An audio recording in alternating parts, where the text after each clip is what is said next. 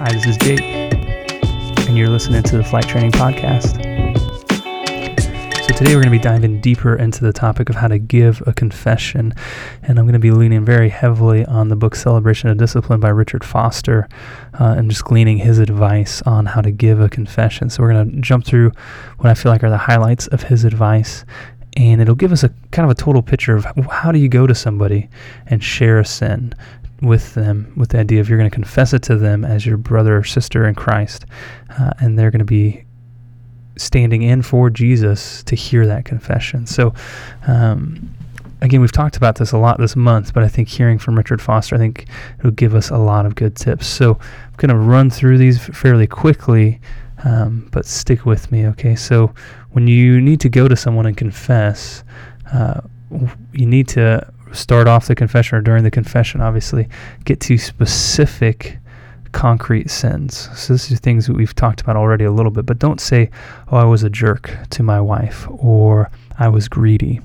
You need to actually get to specifically, I said this to my wife, or I did this nonverbal thing to my wife, or I put money ahead of this other thing that should have been more important, and it hurt other people in this way. You need to get into specifics of what did you do and how is it a sin. Remember, sin is something it's acting the opposite of how Jesus would act. Okay, it's evil and instead of the righteous action that God would have taken, and it can have a lot of forms. But typically, if you're praying about something and God's convicted you on it, if you feel bad about it, then you need to pray through and talk through with God, like why, like what's at the heart of this. Because a lot of times there's some peripheral stuff, but at the heart of it, there's some sort of sin. And obviously, if you're doing a confession, you should be getting into a sin that you did, something that you actually did that was wrong, that you're taking responsibility for.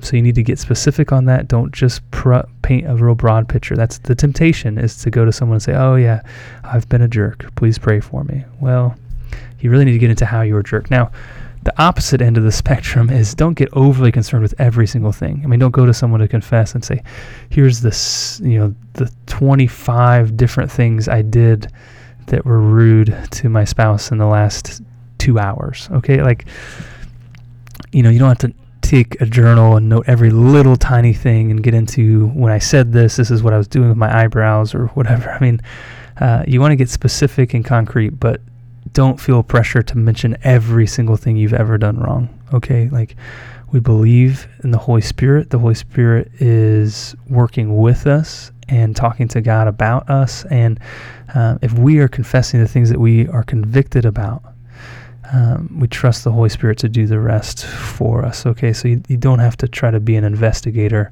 and dig up every little thing you've ever done wrong. There's a balance is basically what I'm getting at. We did talk through the example of Richard Foster also given us of looking back through the major things he'd done wrong on each kind of period of his life in childhood and as adolescence and as adulthood. So it's not bad to take an inventory and to talk about big things, but just don't feel this pressure to get into every little detail, because in the last year, the last 365 days, you've probably sinned thousands of times if we really got detailed about it. But you don't necessarily have to go and mention every single one of those thousands of things to someone.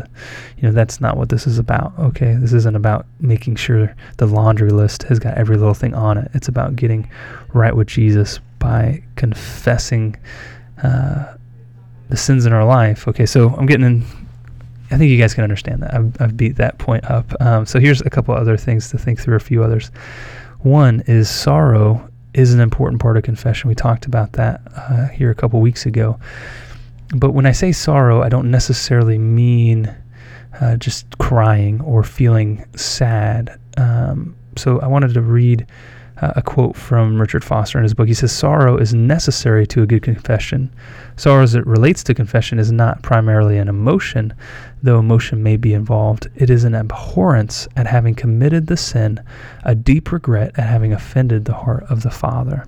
And he talks about how emotion can sometimes get in the way if we don't have that true belief inside of ourselves that we did something wrong. So if you're just in an emotionally stirred up moment during a revival service or something, And so you're crying and talking to God about like, I'm sorry for this or that. But if you don't actually in your heart believe you did something wrong, like the emotion might even just blur what you're supposed to be about. Okay, so emotion can be a good part of a confession, but it's not, the sorrow doesn't necessarily mean, well, it's a good confession if you cry and a bad one if you don't cry. Sorrow gets at, in this case anyways, I love that quote about the abhorrence at having committed the sin, a deep regret having offended the heart of the Father. So this idea of we have a relationship with God and we feel like we've hurt or let someone down that we love. And that we feel sorrow about that, about letting someone down or hurting someone or dishonoring someone that we love. That's the right thing for a confession, this idea of I want to be better than I have been. I wish I wouldn't have done this, but I'm wanting to be different. So that's the sorrow idea. And that kind of gets us into, there's another piece here of confession. It's tied to repentance. There should be a desire to do better. Okay, it's not a good confession if you go and say, well, I'm so sorry I did this, and there's no desire to change. I'm so sorry that I slept with my girlfriend, but I'm not going to move out of living in the same apartment with her. It's like, well, okay, but like if you're not willing to take any action, if you don't have maybe even a desire to take action to be different, like that's not a good confession. Okay, it could improve a lot. So but honestly, sometimes when we're struggling with sin, sometimes the starting point to getting better is just asking God for the desire to be better. Sometimes we're so stuck in a sin, we don't even truly want to get out. Like we want to get over the guilt. We want to get over maybe the negative things, consequences. But push comes to shove, if we're honest with ourselves, we're not really totally done with the sin yet. We still want to hold on to some of it. And if that's where you're at in the confession, then the place to be at would be, you still need to confess the concrete things you've done wrong. Hopefully you're doing it in a sorrowful way of like, I really regret having done it. But you need to maybe be honest in that moment and tell the other person, like, I need you to pray. Just honestly, the first step for me is to not want to do this anymore, to hate the sin, to hate the unholy living. I think Foster says to ask God for a yearning for holy living and a hatred for unholy living. Colossians chapter 3 has this great passage about putting sin to death and clothing ourselves with Jesus. That would maybe be a good thing to guide you through, of like, God, help me to be like this. Help me to want to kill the bad sin in my life and help me want to do the right thing. And the first thing might just be the admittance of like, I need help even wanting the right thing. Okay. I've made this fairly complicated, and Richard Foster talks about this too. Like, he makes it kind of complicated in his advice. You might think like, whoa, giving a confession is hard. Well, here's the reality. Like, the one you're ultimately talking to, even though you're talking to a brother or sister in Christ, the one you're ultimately communicating with is God, and God wants to forgive you. Like, God is not saying, well, you didn't do a good enough confession, so I'm going to hold that over your head. He wants desperately to forgive you, and he's actually working in your life, whether you see it or not, to try to convince you to want his forgiveness, to try to push you towards the right relationship with him. So don't feel like you have to do this all perfect. Like, do the best that you can with what you know and ask God for help. And God is eager to help, okay? A couple other notes that Foster gives us that I'm going to end our time on today before we get to our challenge, because I think these are both really wise pieces of advice. The one that he talks about is, when you get ready to go to confession, or when you're thinking maybe I need to confess something, maybe you're feeling, it could be a lot of reasons why you would decide to go confess. Maybe you're wanting a breakthrough with God and you think perhaps there's something holding you back. And so you have this period of looking and examining your own life and saying, is there something I need to confess? Could be a lot of reasons, but he very specifically, Foster says, have a clear endpoint on your self-examination. And the reason he warns about that is you could become the type of person who's always critically looking at yourself, who's always condemning yourself of, I did this wrong and this wrong and this wrong and this wrong. Confession shouldn't be like that. Like, confession should have a start and an end, and the pattern should be, to quote Richard Foster, he says, confession begins in sorrow, but it ends in joy. Like, a good confession should, at the end of it, there should be a relief that, like, that is now in my past.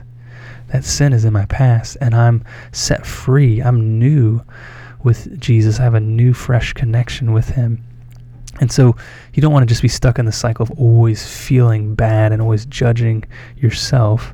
You want to say, for instance, what Richard Foster did of today, I'm going to look at, my childhood and what did I sin in? And then the next day I'm going to look at my adolescence and how did I sin? And then the next day I'm going to look at my adult years, how have I sinned?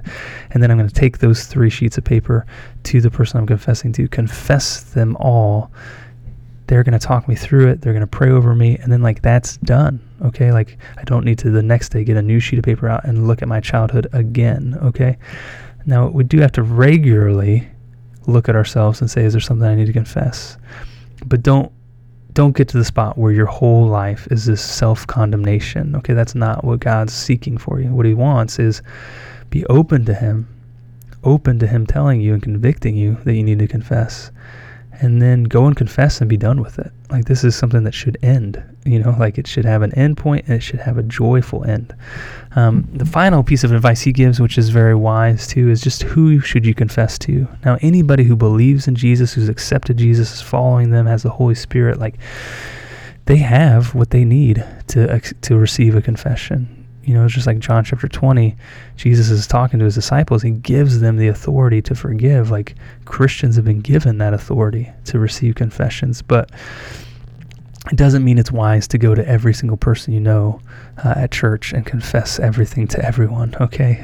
So you do need to find somebody who, in your best view, or your best assessment, you think, this is someone who can keep a confidence, because you're going to be confessing something to them that doesn't need to be shared with anyone else.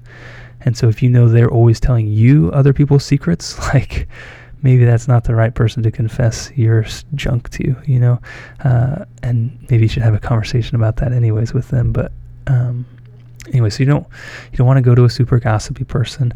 You want to go to somebody who you feel like has a vibrant relationship with Jesus, who has joy in Jesus, who seems to have the ability to admit their mistakes, but also find forgiveness in Jesus. You want to look for that sort of stuff. And it doesn't have to be a pastor or any official role.